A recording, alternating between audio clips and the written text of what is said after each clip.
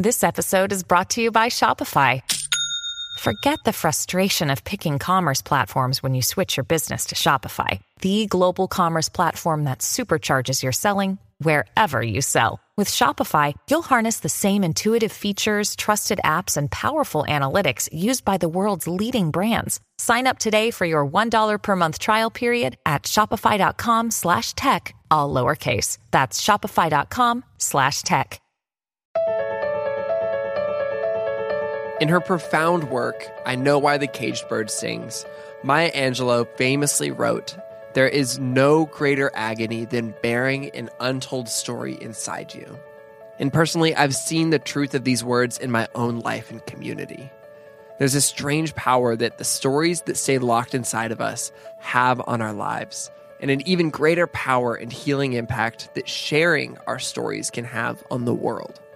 Tiffany Mitchell, my podcast guest today, is a perfect example of this idea. Tiffany is a photographer, writer, visual storyteller, and advocate for the power of vulnerability. She started her now well-known Instagram account at a season of her life when she struggled with depression and anxiety, living with chronic pain that confined her to her house for 2 weeks out of every month between the ages of 19 and 27. She reached her rock bottom when a divorce, a miscarriage, and a death of a loved one left her feeling like she'd lost herself entirely. During this time, she had put down a lot of things in her life that used to give her joy, and it wasn't until she started slowly creating again that she found her voice as well as her own inner healing. Today, Tiffany has fostered a massive social media following while using her platform to share the deepest parts of herself with intention, and ultimately motivating people to uncover their own creative hearts. This passion of hers has taken her all over the globe and has given a lot of people the hope to begin again. I am Brandon Harvey, and this is Sounds Good. This is the weekly podcast where we have conversations with inspiring people who are rejecting cynicism and using their lives to make an impact. Tiffany is one of my favorite people in the world, and I am so excited for this conversation and can't wait for y'all to listen and learn from her story. Let's dive straight into it. When I look at your Instagram, I see all these travels and adventures. Have you been traveling much recently? Recently, I haven't been traveling as much. I'm toning it down a little bit Nice. this year. Yeah, last year, the year before, it was a lot of travel. Yeah. Road trips and jobs that took me out of the country and stuff like that, which was really amazing. But this year, it feels like a season of slowing down a little bit. And that's intentional, or it's kind of like, oh, it's happening, therefore that's the season I'm in? Yeah, I think it was mostly intentional. Cool. Like, it felt like there was a lull in the travel opportunities, and in that lull, I could have probably pushed to get out again. Yeah. But I was just like, no, let's just kind of lean back and Does that feel rest. weird almost? Because in many ways, I would imagine at one point you maybe even identified, and I know I've experienced this, where I'm like, oh, I am a traveler. That's who I am. Yeah. And then to be like, oh, wait, no, somebody asked me to travel, and I said, no? Like, who am I? Yeah, definitely. I think for a while it was expected. Like, there was a couple years where I was gone more than I was home, like more than 6 months out. And I think it was amazing. I was afraid of traveling for so many years of my life that having those opportunities and having overcome that fear, it was like, well, obviously, yes, I'm going to do this as much as I possibly can. Yeah. But like a few years of that, getting it kind of not, I don't want to say getting it out of my system, but doing it and experiencing different cultures and different things and all these beautiful things in other parts of the world, it kind of acclimated me to the concept of, wow, this, the planet is actually pretty small. Yeah. Like when you get to see how common we are, between countries and cultures and all that. And after that, it kind of grew in me this desire for closer community, Yeah. So I think that all the travel made me want to be home, if that makes sense. As beautiful as it was, it inspired deeper connection between me and the people. So I would come home after traveling for a while, and you're like out of sync for a little bit. Like, when you're gone for a while, you come home, you've missed things that happen in people's lives, and then you have to ease into that. And that made me sad. You know, I'm like, man, I don't want to be missing stuff so much. So that's part of why community became way more important. Totally. And we're almost honestly, we're in one of the best cities in America for travel, both of us living here in Nashville, because everybody's touring all the time. Everybody's on the road playing music. And so it's very understandable to be like, oh, I've been gone for 6 months on tour. I've been gone 6 months traveling. Right. People are very forgiving, but that doesn't change the fact that there's kind of something in our core that craves this deeper connection. Yeah. Doing life with people. Yeah. And just, you can meet amazing people on the road and have these great experiences, but those are kind of these like peak moments. And in all reality, it's those times where you're not at those peak moments that you need those deeper connections. Oh, yeah. Totally. So maybe we should back up really quick and talk about, so this isn't a question I normally ask, but like, how do you describe what you do? Because I feel like you do a lot. You're very creative. You're very multifaceted. Like, what would you put on a business card? Oh, gosh. There's a reason I don't have business cards. And it's because I can't figure out how to answer this question. That's amazing. I usually just say I'm a photographer and a writer, and I focus mainly on Instagram, like storytelling and stuff like that. And then if there's a follow-up question, but what do you mean that I say? It started as an exercise in vulnerability for me. I wasn't always a photographer. I was always interested in it, but I went through a series of things in my life that kind of really tore me down and discouraged me. And I was at rock bottom in terms of feeling like I had no purpose, like I had nothing to offer anyone, including myself. And it was there that I felt like I had to choose. It felt like I had given up every creative thing that ever intrigued me. Yeah. You know, like I used to sketch all the time when I was younger, and I used to dream about cooking things. Like I would sneak into the kitchen and use my mom's like measuring cups and stuff. And like, it was just boxes of Betty Crocker cake mix, but like, it's something in me was like, wow, I want to do this. And then I got into a marriage too young and felt like this is where my value is. I need to make this work. And then over 5 years, it just kind of crumbled. And in that period of time, I also had a miscarriage. And I didn't realize it, but near the end, I was like, I haven't even thought about doing these things that kind of gave me life and made me feel like I was contributing something to the world. And how do you think that, did you kind of let those go all at once? Almost like, okay, I'm going to trade these for that? Slowly. It was slowly. It felt like this relationship, this duty, this thing that I felt would make me worth something just kind of took over. It took my attention.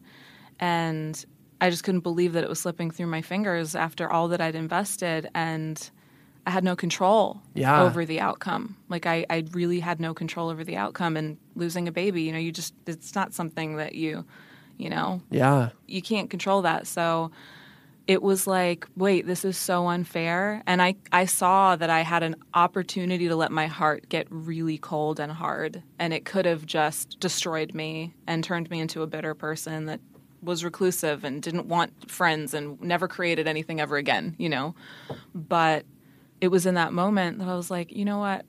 I'm going to be rescued by this stuff. I'm gonna let myself bake something today. Like I'm gonna let myself paint. I'm gonna go and Is that post-divorce? It was kind of, it's hard to put a time on it because it was over before it was over kind of thing.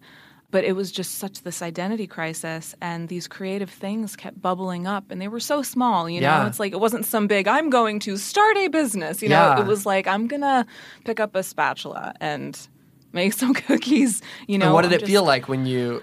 Was that gosh, it was a small scary. step, or was that a big moment? It was a big moment. Wow. Which is, isn't that crazy? Yeah, that it's funny to think about that. Small would be so. I remember being nervous. I remember being embarrassed. I remember going to the art store to buy paintbrushes and that little palette of cheap watercolors, and like knowing this was something I needed to do, but so embarrassed because no one knew me as a painter, and I'd probably be made fun of, or like it just wasn't expected that I would do that. Or what did you feel like you were known for at that time? I mean, I was a few years into this marriage. I think my close family knew me as a person who loved to create things, but when I got married, I ended up moving away from home. And those people I just didn't fit. I had lost my identity in this whole process of moving away from home and being in this marriage and then just trying to be this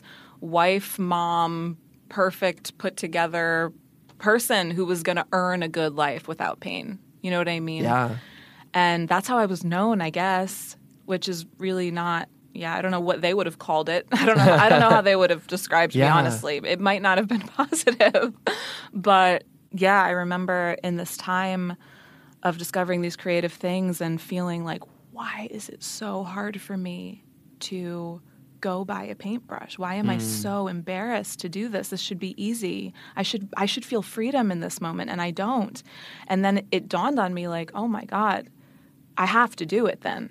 I have to figure this out.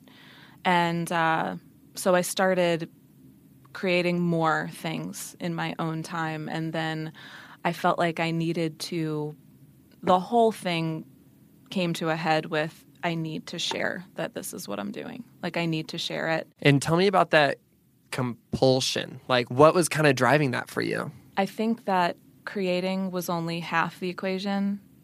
Connecting was the other half.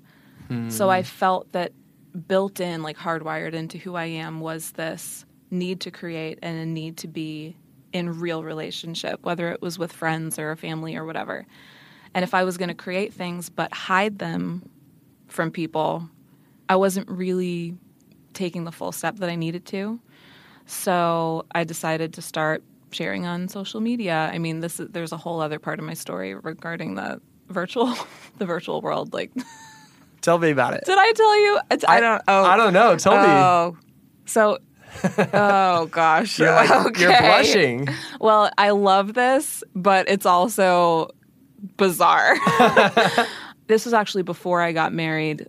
I got really sick. I ended up I had a food intolerance that I did not realize was a food intolerance. Wow. And so I was really sick for a long time. And it got so bad that I had to drop out of school and I couldn't have a normal job. And long story short, I ended up finding this virtual world called Second Life that I didn't know anything about this. When I grew up in a family of gamers. My dad made video games. My mom was graphics designer. So like I grew up like testing video games. My siblings did too. We were just kind of, so this was our world. Like I played The Sims all growing up and I was obsessed with it. But I'm in this kind of depressed state, just had to drop out of school, and I'm online and I see this ad for this virtual world that looks like The Sims, and I'm like, oh, cool, I'm going to play that.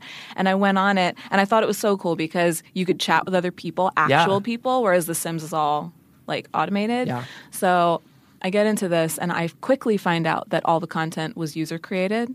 So people were designing clothing and selling it to other players that they could customize their character. And I was like, are you kidding me? I could make clothing for my little character and sell it and then cash out and make an income doing this. I did that for 8 years. No. I did that for 8 years. Yeah. Okay, so you started this, what, 20 if you were in college? Must have been 19, 20. Yeah. And then what year, like, how old were you when you got married? I was 23 when I got married. Wow. So I was doing that already, but this was like, I was creating things, and I remember having that kind of fear, the same fear about going and buying the paintbrush, but it was reduced down because it was me hiding behind a character whose name was Ellie, which Tiff or Ellie. That's my Instagram. That's name. your Instagram name. Tiff or Ellie. Yeah, people. I don't know what people think it is, but that's it. I thought it was like your middle name or Tiff something. Or Ellie. Yeah. Wow. So I did that for 8 years, and through that time, I ended up finding out what my food allergy was and then fixing it, and I ended up getting better. And once I was better, it was so interesting that my body was healing, and I was, as the rest of my life was falling apart. And by the time I got to that point that I was just talking about in my marriage where it was ending and I had lost the baby and everything, my Second Life career had been doing really well, and I was also healing physically. So it all came to this point where I was ready physically to step out and maybe do something that wasn't just sitting at the computer all the time, because I love people. I love being around people. You're great with people. So as much as I loved, thank you, as much as I loved designing things in Second Life, it wasn't something I could do past that point. Do you think that it was healthy and helpful at the time that you were in?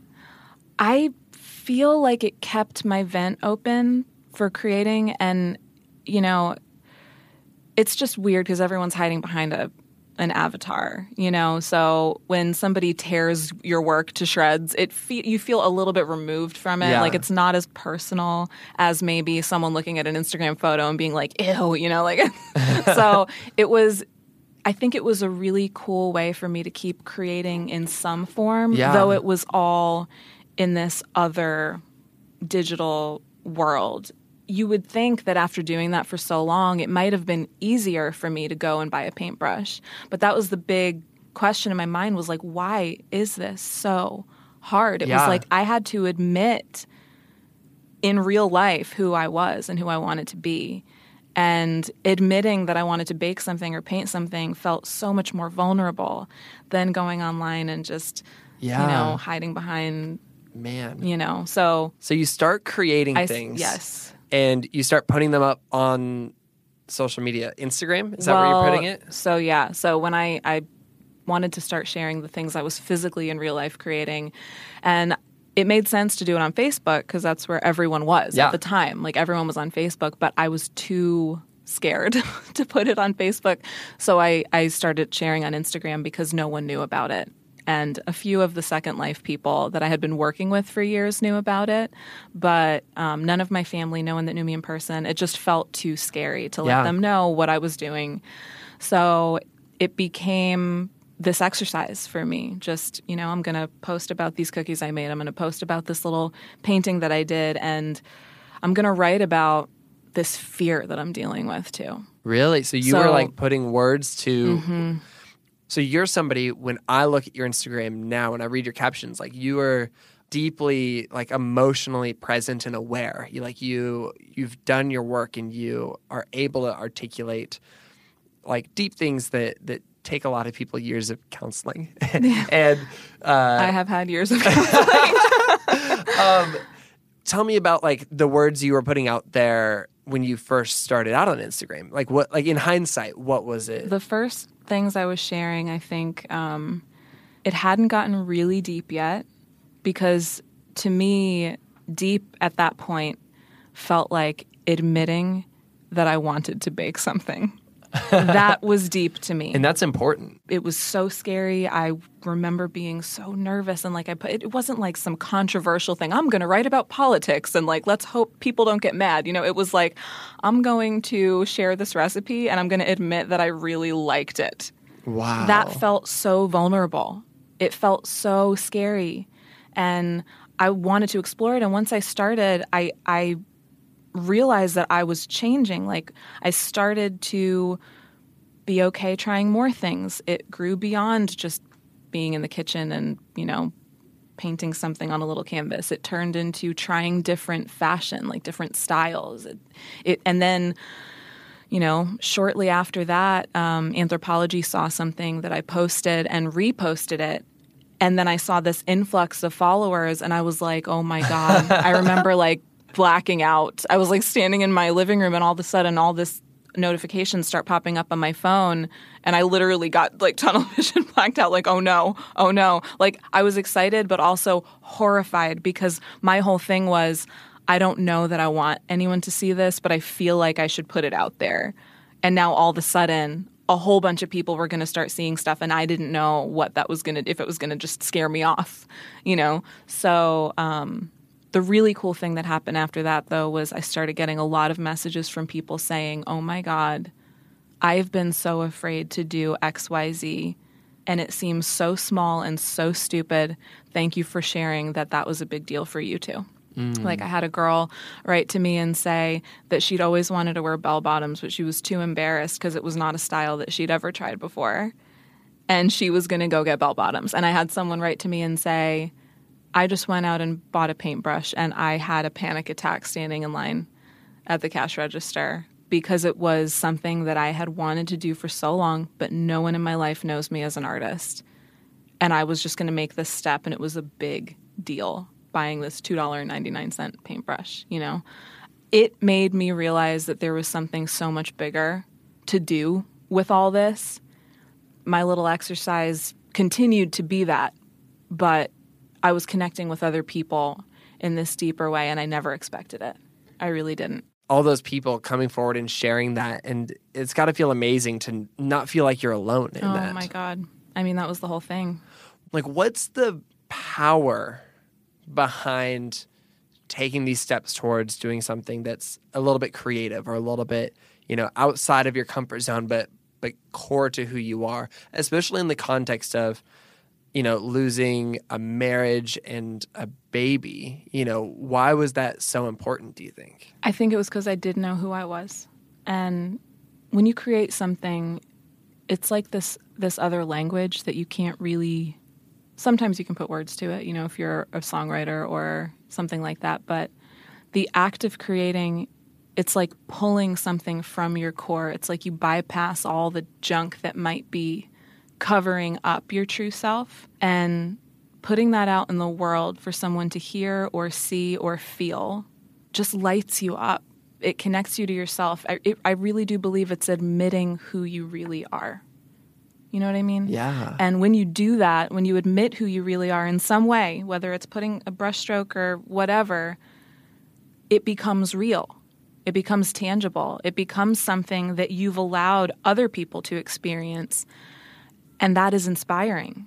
That will inspire other people to do the same. That's just how it works. It's magic. It's like, it really is. Like, I saw it. I watched it happen. And that's why I think it's important to not just create, but to share. Because that's only one part of that equation. If you just create something, that's beautiful and that's wonderful. You've admitted it to yourself. But when you admit it to other people, you're allowing this inspiration to come alive. And it spreads. Like, it's an actual thing. Like, it's a real thing. So that's why social media, I think, as horrible as a reputation it can have, can also be this most beautiful thing, where people all over the world, we can actually admit ourselves in this huge way and connect with people that we might have never understood or felt so alienated from. And then all of a sudden, the I'm not alone thing isn't just you and a couple people. It's you and thousands, millions. And all of those people are individual people who, they're having that connection maybe for the first time. Yep, and they have their own precious story with their own details that, like a lot of, I think the biggest message that I get is that people don't think they matter. They feel like they need to blend into this mass in some way, and that they don't think that their little tiny moment is worth anything. And that was how my Instagram started, was admitting that this tiny moment actually meant something. And I didn't need to prove that to anybody. I needed to prove it to myself. And then it was like it gives other people the freedom to say, well, yeah, my moment meant something too.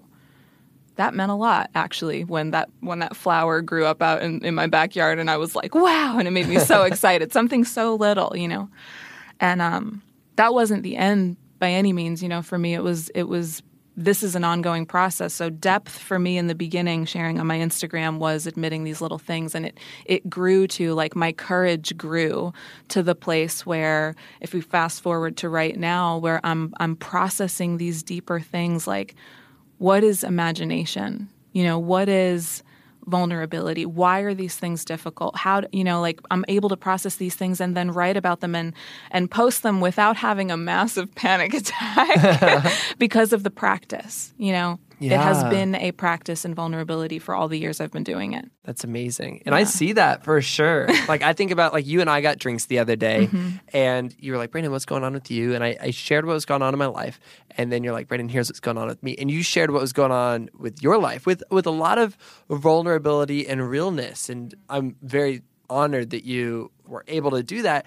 And then you, like, I thought that I had shared everything, but your step of, like, vulnerability, I was like, oh, I've got more to say. Like, I've got more to, like, let out. And there's something powerful and special about that. And even just, like, you almost get to ride that high after hanging out with somebody who does that, or reading from somebody who does that, or learning from somebody who does that. Because I'm like, oh, well, what else can I be vulnerable about in my everyday life? And it's this cyclical thing. It's It's wild. I mean, we all have those things. Yeah, like when someone's sharing, if you thought you shared everything and someone says something, you get to be more honest with yourself. Yeah. You get to say, I have been thinking about that too. I've been feeling this. And then you go lower and lower and lower, as low as you're comfortable. And I think for some people, it's really difficult to get deep like that. And that's okay, because it really does take practice. And for other people, maybe it's just natural. Like there's friends that I'll run into and I'll be like, how you doing? And they'll be like, oh yeah, fine, and then just move on. Other friends I'll run into, how you doing? Yeah, having issues with conflict resolution. Like really struggling to figure this out. Like and you'll just go right into it. And there's a place for all of it. Yeah. Totally. But I love when people just find that freedom and that safe space. Yeah. To say the things that they're really thinking and feeling and know that there's a place for it and that it matters. I almost feel like in many ways it takes not just like a safe space like you and me one-on-one, but a safe space in your life. When you're dealing with a lot of conflict, or if you don't have a lot of security in your day-to-day life, or even if you just don't have somebody who's emotionally supporting you consistently, it can be really hard to put yourself out there because it rocks the boat. And there's always that fear of rejection. And I feel like the rejection happens way less often than we fear that it will. But I think it's a testament in many ways to the people around you. Like, tell me about... So maybe post-divorce, post-Instagram, you're already sharing things, post-Abercrombie, or was that who it was? Who shared? Anthropology did. Post-Anthropology, who are the people in your life? Like what's going on support system-wise? And that was kind of what we talked about at the beginning of the show too with, traveling and relationships. Like who's in your life at this point? So at that point, it was my sister was basically my best friend. She had been living with me, and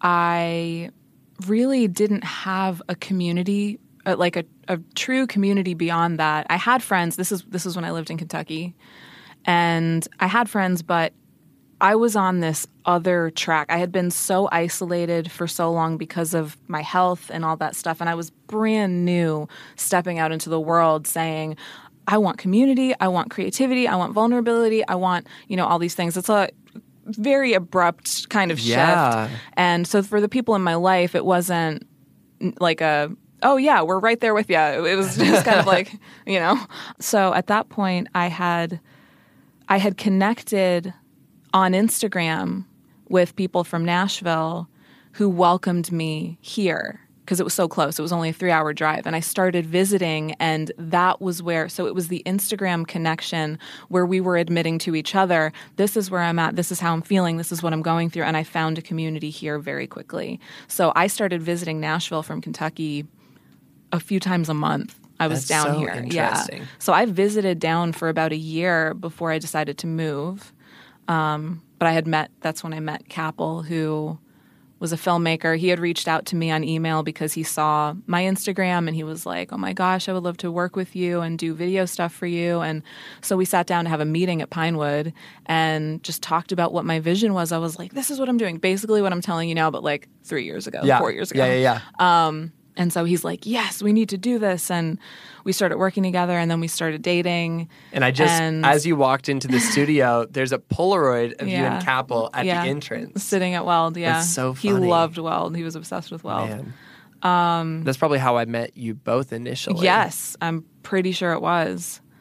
That's so crazy. It's crazy how long ago that was. I know. So you guys started dating. We started dating, and this was when travel really picked up because he was like travel adventure dude with his camera and his drones and his all this kind of gear. His work was so good. He was so talented, and so we were working on a few projects together, and I was getting a lot of travel jobs, and we would always do this stuff. So our relationship became a public thing on Instagram, which is complicated and complex. It was, we didn't. It wasn't like we went into definitely didn't go into detail about our, it felt like that needed to be kept totally. But for the most part, people, it was obvious that we were together. Yeah. You know, it was obvious because we were traveling and doing all these things. And so that was about 2 years, almost 2 years. And then he passed away in a motorcycle accident on May 16th, 2016. And that was, I think at that point in my life, I had, after going through the situation with my divorce and all that, and discovering a community of people that I could heal with, I think some part of me believed that the worst was behind me, and that as messy as life just is, and there were a lot of things that I was very confused about in myself as I was learning and growing on this journey, I just never expected a tragedy like that, and I don't think anyone does. But I remember when it happened, it's just not something you could ever be prepared for. It's not something that you can predict how you're going to handle.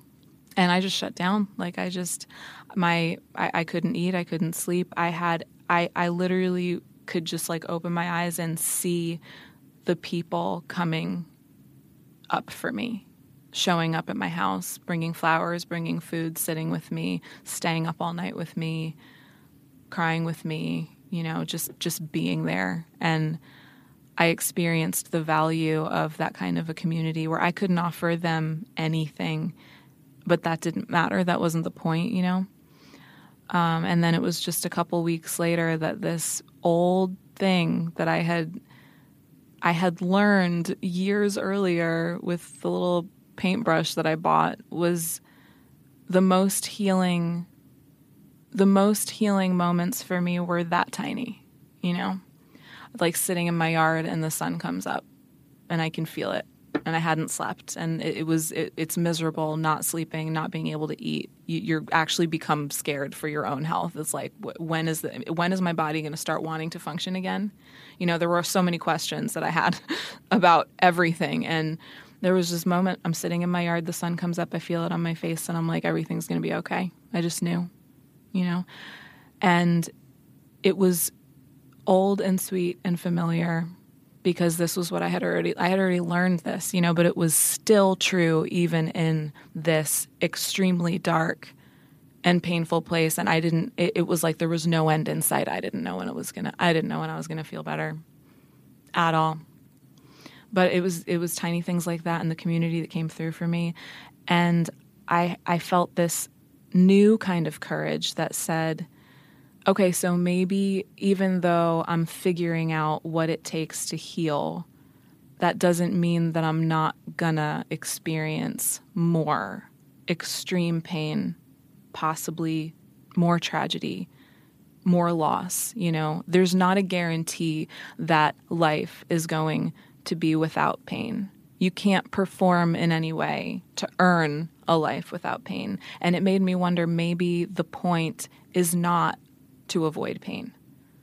Maybe the point is to know these things, these little magical, precious, healing things so well that no matter what happens, I won't be afraid of it. Like, you can hurt and not be afraid. And I think that's what I was learning. That, like, the fear that's attached to pain, the fear of failure, the fear of it defining you, the fear of it breaking you in a way that you won't be able to recover some part of yourself, like that fear, I wonder if that's the hardest thing about feeling pain.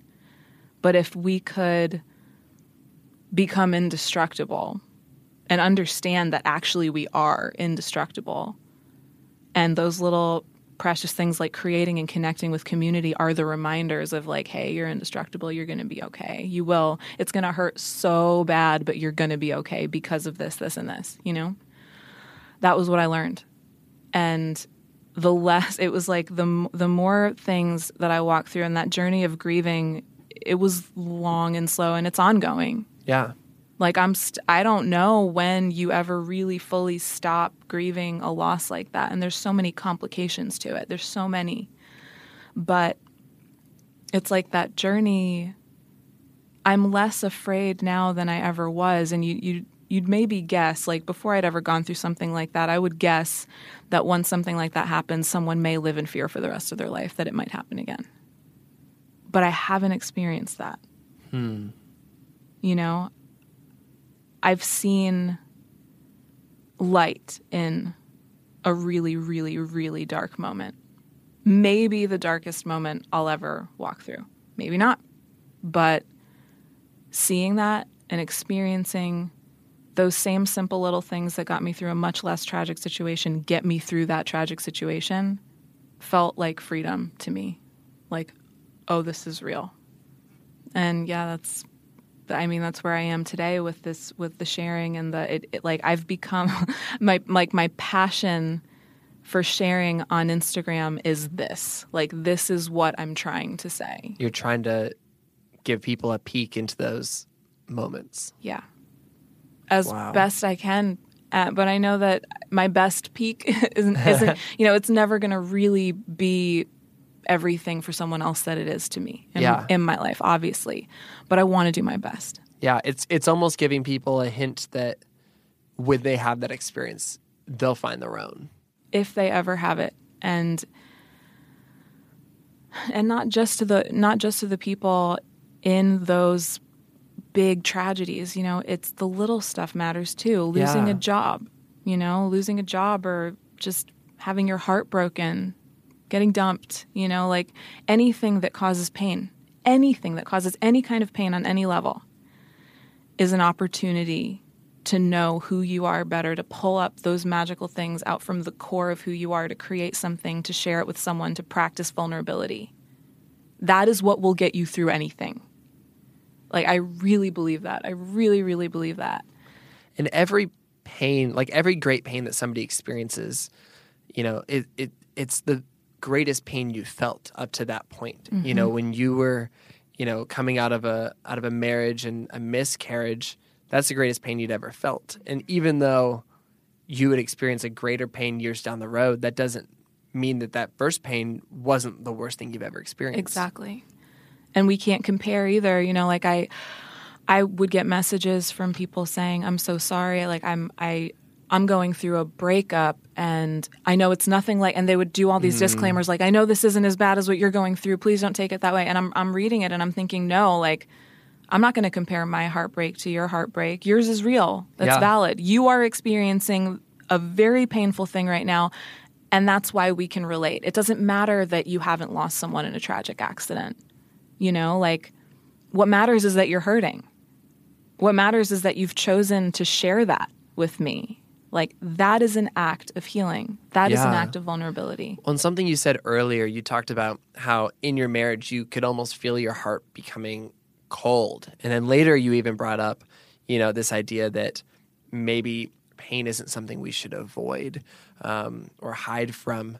And I think some of these great tragedies, it's possible that you could say, I'm going to shut myself off from feeling this pain. Some tragedies I think are too great to do that with, perhaps. But with so many of these things, you could totally block it out. But I think, I don't know, I'd love to hear your thoughts on this. You probably also block out those moments of light and those... Oh, yeah.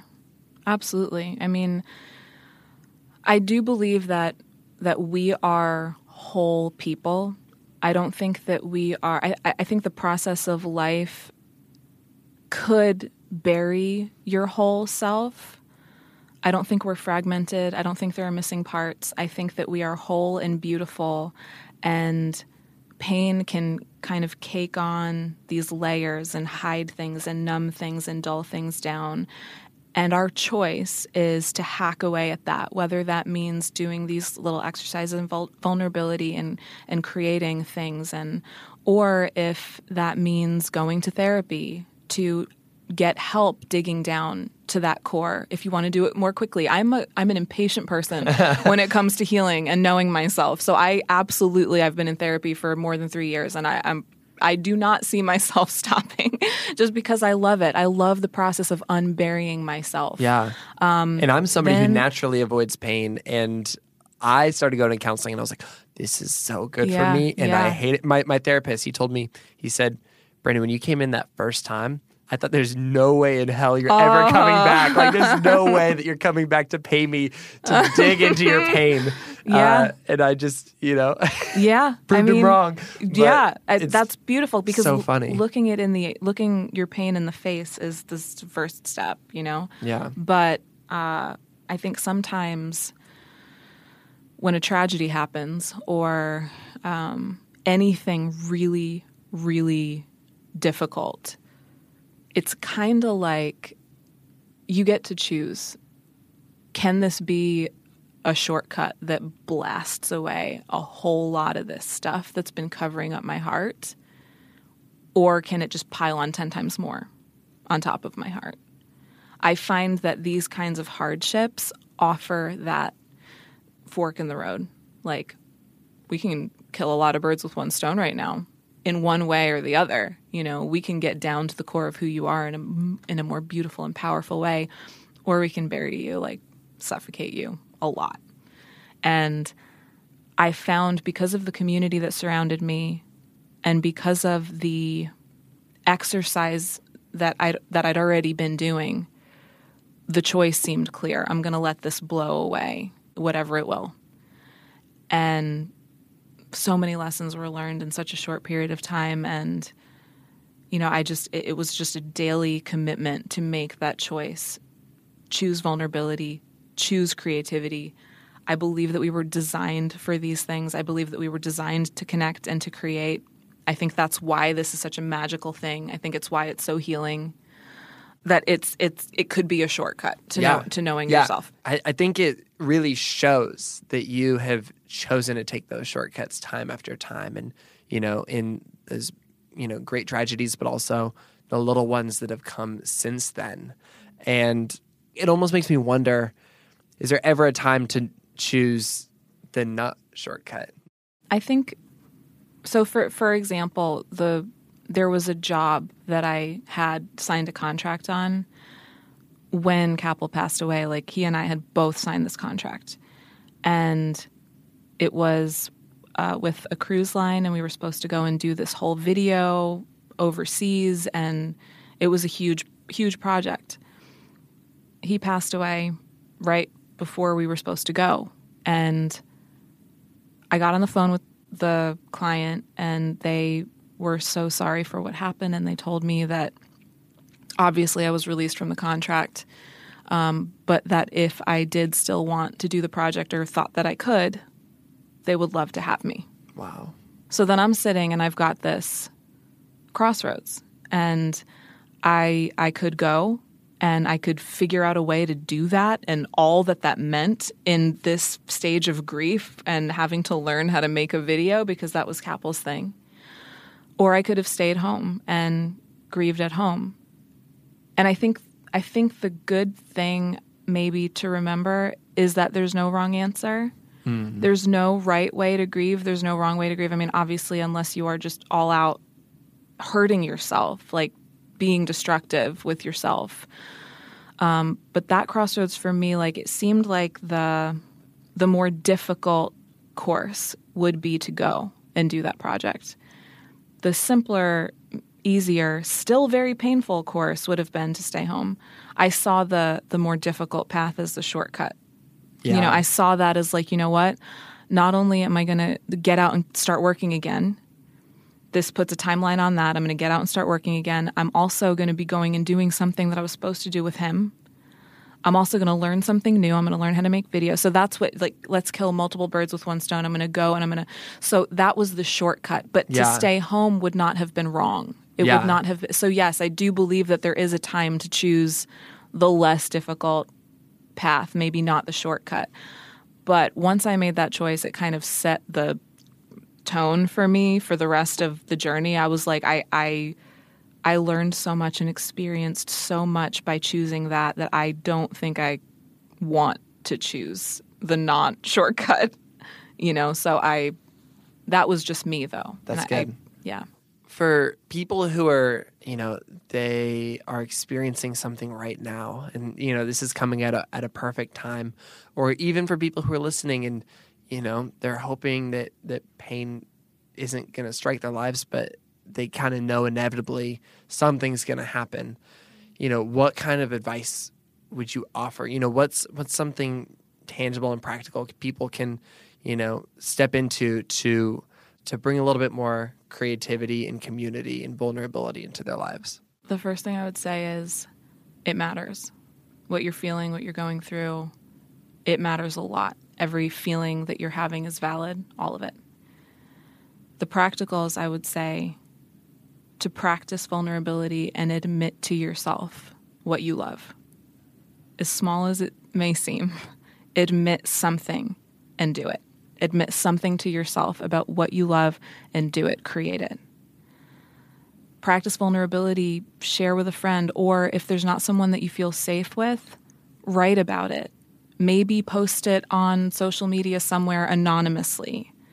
Just put it out there. Just the act of doing that is so healing. And if it's something that's really serious that you've been struggling with for a long time, I'm 100%, I advocate for therapy. Like, I absolutely think that finding a therapist that's good is one of the biggest steps that I took on this journey. It does not mean that you're weak or stupid or wrong to say, help me with this. I need help carrying this. It's too heavy. We're not trained professionally to understand how our minds work and the subconscious and all these things. It's good to delegate. It's an act of self-care. It's an act of courage. That is absolutely the advice that I would give. Wow, Tiffany she's such an incredible human being. I truly admire her courage and her willingness to admit what she's about. It takes a lot of radical transparency. I believe that her voice of healing and compassion and empowerment is one that we need to be listening to. Maybe now more than ever in our world of multifaceted global social media feeds. My hope is that you and I genuinely take Tiffany's story of exploration, vulnerability, grief, and empathy to heart. Finally seeing the act of creating something as a move toward inner healing. And I know that actually since I had this conversation with Tiffany, I've been thinking about the things that I like to do, the things that I like to create a little bit differently. And it's brought a little bit more healing and hope and joy to my life. And so go out, create something, tap into that part of you that maybe you've neglected for a little bit, and then tweet or Instagram Tiffany and I and tell us how it goes, because it's something special. You can find Tiffany Mitchell on Instagram. And like we mentioned earlier, her handle is @TiffOrEllie. Also, check out her past and upcoming projects as a world-traveling photographer and writer at TiffOrEllie.com. If you're new to Sounds Good, we would love for you to stick around. You'd also love my conversation with singer-songwriter Kelly Haddock and founder of Improv Everywhere, Charlie Todd, both of whom know a lot about finding joy and creativity in the midst of pain. You can find both of these episodes and more than 100 other episodes by searching Sounds Good wherever you listen to podcasts. This podcast was created by me, Brandon Harvey, as a part of Good, Good, Good, a community that believes in the power of celebrating good news and becoming good news. Chad Michael Snavely and the team at CM Studio edit and mix the show, and Christy Karenbrock offers production support. You can get lots of hopeful stories on social media by following us everywhere at GoodGoodGoodCO. And you can find out more about what we do here at Good Good Good by visiting goodgoodgood.co. There you can check out our good newsletter where we send hopeful news stories every single Tuesday. We call it Tuesday Good News Day, straight to your inbox. And you can also check out our shop where you can order the good newspaper, good news apparel, and, some other fun stuff. Check it all out at goodgoodgood.co. And on that note, that is a wrap for this week's episode. Go out and create something. Bypass all the junk that covers up your true self and start admitting to the world who you really are. Sound good?